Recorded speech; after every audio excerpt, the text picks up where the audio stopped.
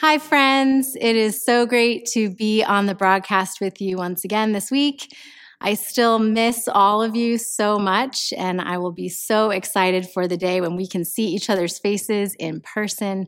But until then, it's just great to be with you today. I'm going to pray for us and then jump in. Holy Spirit, I invite your presence to come and be with us. Lord, you're already here, but we just tune our hearts to you right now.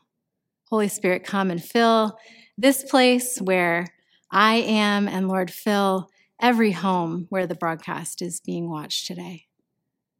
We ask you to prepare our hearts to hear from you today and to meet with you. We pray this in Jesus' name. Amen. So I want to talk for a minute about unrequited love. Have you ever experienced love or even a crush that was not reciprocated, that was one-sided? I have, several times, but the worst was when I was 13. I had a massive crush on this boy from camp. He was nice and kind of shy and very cute, and I really, really, really liked him. I had one photo of him on my roll of film from camp. And this was back when you had to actually take someone's picture and then get the roll of film developed to have something to remember them by. You couldn't just go look them up and find their picture on Facebook. You actually had to take their picture. And so I kept this one tattered photo of him in my journal all summer. He was wearing a teal windbreaker with the camp logo on it. And in the fall, when I went back to school, I put that tattered picture up in my locker. I was obsessed with this kid. Anyway, at some point, I got up the courage to mail him a letter. So I wrote this letter, I put it in an envelope, I sent it off, and then I waited for a reply. And I waited, and I checked the mailbox every single day, and nothing came. And then I started to wonder, maybe it never got to him. Maybe it got lost in the mail. That happens. Maybe the mailman dropped it, or maybe it fell through a crack in his mailbox, or maybe his older brother stole it. Maybe he never saw it, and that's why he didn't write me back. So I sent another letter, and I waited for a reply, and a couple weeks later, I sent another letter, and then I sent another letter. I was convinced that he just wasn't getting my mail, and that's why he wasn't writing back. So I kept sending letters on and off all year. Honestly, just telling this story, I feel awkward for myself because this is an awkward story. So I sent these letters all year, never got a response. And the next summer, when I went back to camp, I wasn't sure what to expect. Had he gotten any of them? Did I have the wrong address? Was his mailman a thief? I was turning over all these questions in my mind. What was it going to be like when I saw him? And then I bumped into his older brother, who immediately said, "Hey, it's little Miss Pen Pal." And in that horrible moment, I realized that every single one of my letters had been received and read and probably analyzed and mocked. It was kind of humiliating. I was having a one-sided conversation all year. Sometimes we struggle to feel close to God and to feel intimate with God because we're having a one-sided conversation. We're pouring our hearts out to God over and over and over in prayer. But if you were to look carefully at the relationship, just like me and this boy from camp, there's something critical missing. And this is obviously where my illustration breaks down, because it's not that our communication is being ignored. It's that we haven't given God a chance to reply. But the impact is remarkably similar. If we don't give God the opportunity to speak to us, no matter how much we pray or talk to him, we're having a one-sided conversation that's about as intimate as me and this boy from camp. Learning how to hear God's voice is critical to our experience of intimacy and our sense of closeness in relationship with God. I believe that human beings were designed to be in relationship with their Creator and to experience a kind of love and connection and affection and intimacy far greater and deeper than what comes to mind for many of us when we think about interacting with God. As the leadership of our church has been praying and listening to God in this season, we are more convinced than ever that this is what God is longing for Sanctuary Church to experience, an intimacy with God that exceeds anything we've experienced before. And part of what we believe will help us to experience this kind of closeness with God is growing in our desire and ability to hear God's voice and have a two-way conversation. So that's what I want to talk about today. How practically do we go about listening for and hearing God's voice? One of the reasons that we don't hear from God is we often lack understanding of how God speaks to us in the first place.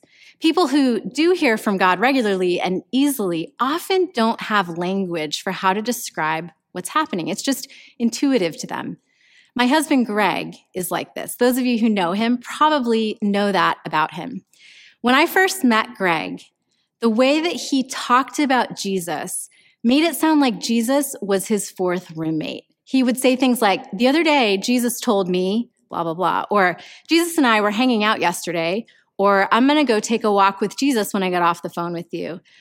The way that Greg talked about his relationship with Jesus was striking in its intimacy and in its back and forthness. And it was actually one of the things that first drew me to Greg in the first place. And so it can be really tempting to think, well, Greg's just special, or maybe Jesus just really loves Greg. But I want to encourage you, hearing God's voice is something that Scripture is clear about, that the average, ordinary human being, like you and me, we're able to do. We are able to hear God's voice. So yes, Greg is special, and yes, Jesus loves Greg, but not any more than you or me. In John 10:27, Jesus says, "My sheep hear my voice, and I know them, and they follow me." My sheep, not my special sheep or my smart sheep or my gifted sheep, my sheep. The implication here is that the qualification for being able to hear God's voice is just that we belong to Jesus. It's just that we are his sheep. Just like sheep learn to recognize the voice of their shepherd, Jesus tells his followers, like you and me, that we can learn to recognize his voice. Now, maybe you're someone watching today who is new to following Jesus or not sure what you think about any of this. And all of a sudden, you're wondering if this was the wrong week to tune into the broadcast. You were looking for Pastor Andrew and found some crazy lady talking about hearing voices. But I want to encourage you to hang in there. Maybe if you're able, for just 15 more minutes, try to suspend disbelief. Because if what I'm saying is true, that God knows you and loves you and wants to communicate with you, it could be the key to everything that you've been looking for and longing for. In any case, I'm glad that you're watching today. So how do we hear God's voice? There are two primary categories of ways that we can allow God to speak and to hear his voice. The first is through Scripture. The Bible is the clearest and best way that we have to hear God's voice. And the second way that we can hear God's voice, and what I want to talk about today, is we can hear God's voice through the Spirit. When Jesus ascended into heaven after his resurrection, when he left the earthly realm for the heavenly realm where he's currently seated on the throne, he gave his followers here on earth the gift of his Spirit. That gift came at Pentecost when the believers were filled with his Spirit. And on the night before Jesus died, he was talking with his disciples about the future. He was talking about what was coming. He was talking about leaving them. And he says to his disciples that it will be better and it will be good for them when he leaves so that he can send the Spirit. Instead of God's presence on earth being located in one physical location in the temple or in one human body in the person of Jesus, after Pentecost, God's Spirit has the opportunity to inhabit human hearts.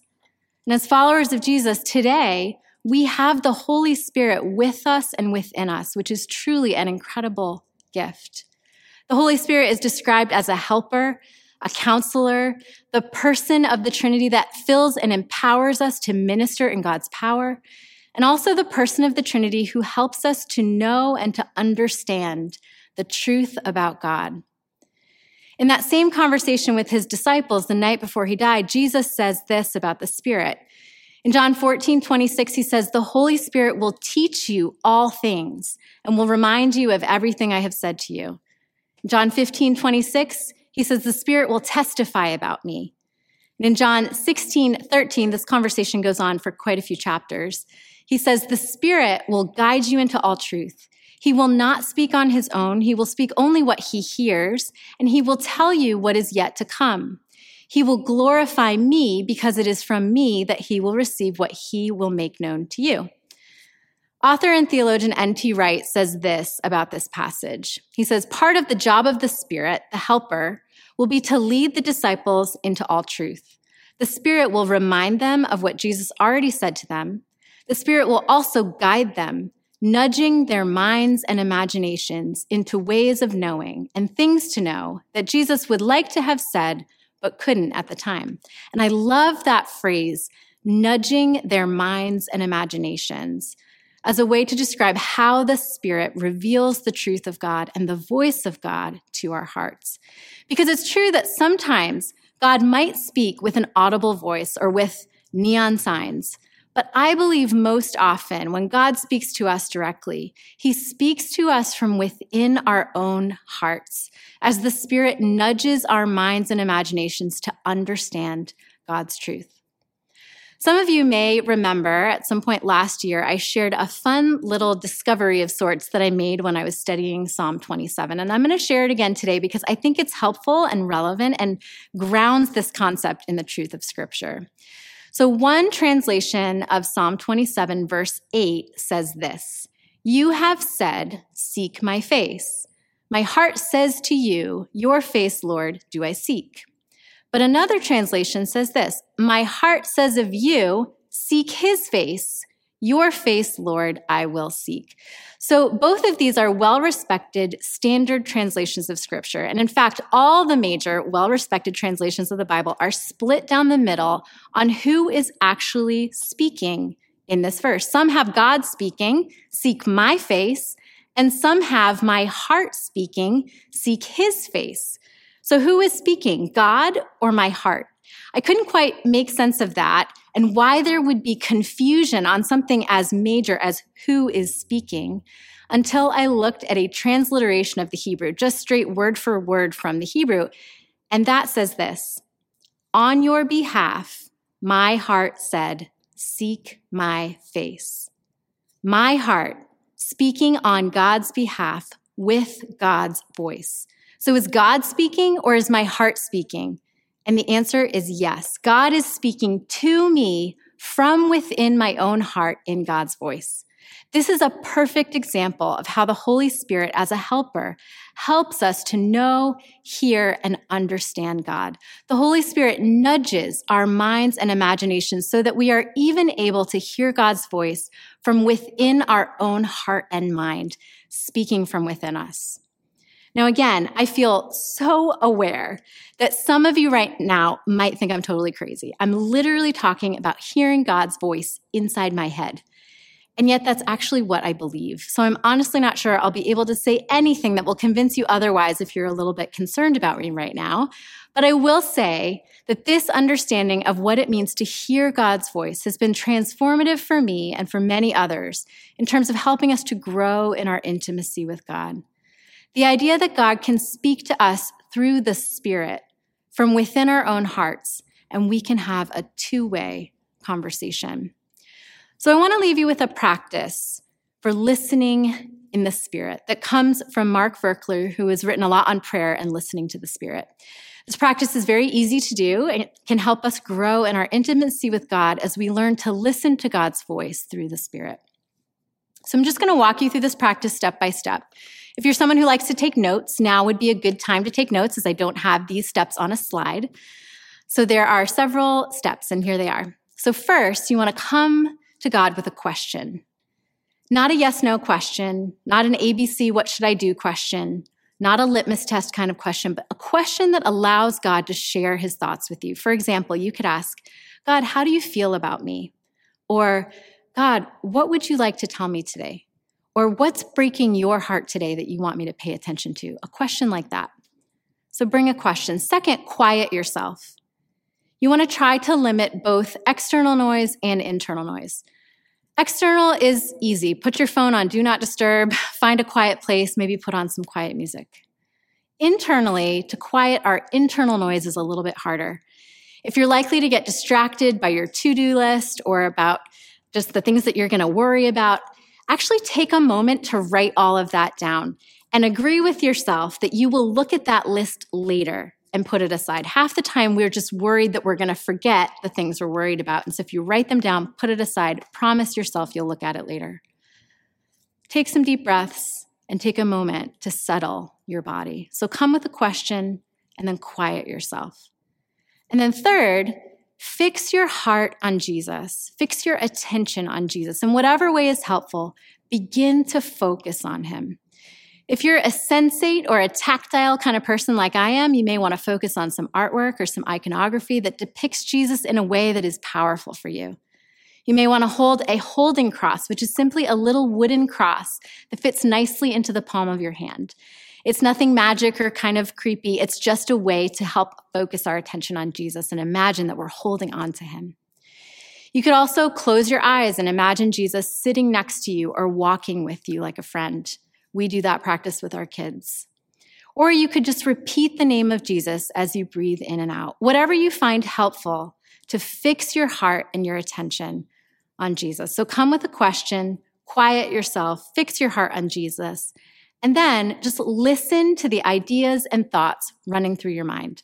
Some of these thoughts will definitely be your own, but some of them are likely to be the Holy Spirit nudging your mind and your imagination to hear and understand God's voice from within your own heart. So as you begin to notice the thoughts and ideas in your mind, just go ahead and write them down. Whatever you are hearing, write it down. Just keep writing, stream of consciousness. Try to shut off your internal editor for now, that voice that says, is that God or is that just me? Knowing that you will sort through and test that later. For now, you just want to write it all down. When you're finished, the last step is to test it. You look back at what you have written. Test it against Scripture. Again, the surest and most secure way we have of knowing God's voice is through Scripture. So if anything that you heard from the Spirit contradicts Scripture, it's your hearing that's off, not Scripture. So test it against Scripture, test it against good common sense and wisdom. God's voice, while it doesn't always say things that are comfortable or easy, it tends to make sense. And if you feel comfortable, share what you've heard with a trusted friend or leader, especially someone who is more spiritually mature than you and can help you learn to discern the voice of God in your life.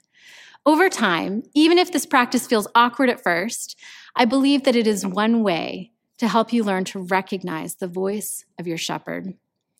So I want to encourage you to give this practice a try sometime this week and see what happens. Home churches this week are going to do an exercise built around this practice. Again, this isn't magic, it's not a silver bullet, and it definitely isn't the only way to hear God's voice, but it's a simple practice that I hope you'll find helpful. So 10 years after I spent a year having a one-sided conversation with that boy from camp, I met another boy, this one named Greg, who lived 3,000 miles away from me. And in the year before he moved to Providence, I wrote letters to him constantly. And these letters were returned. We poured out our hearts to each other on reams and reams and reams of paper that I still have in a stack in my basement. And despite our physical distance, our intimacy grew so much just by having this constant back and forth, two-way conversation throughout the year. And so my hope and my prayer is that we at Sanctuary would be a people that are intentional about pursuing that kind of constant two-way conversation with God, that we would pour out our hearts to God and cry out to him with our voices, and that we would learn to leave space and be intentional about hearing from him in return. I truly believe that the more we get to know God and his heart, the more we hear his words and hear the things he wants to tell us, that our intimacy and affection and closeness and tenderness and love for God will grow far beyond anything we've experienced yet. Let's pray.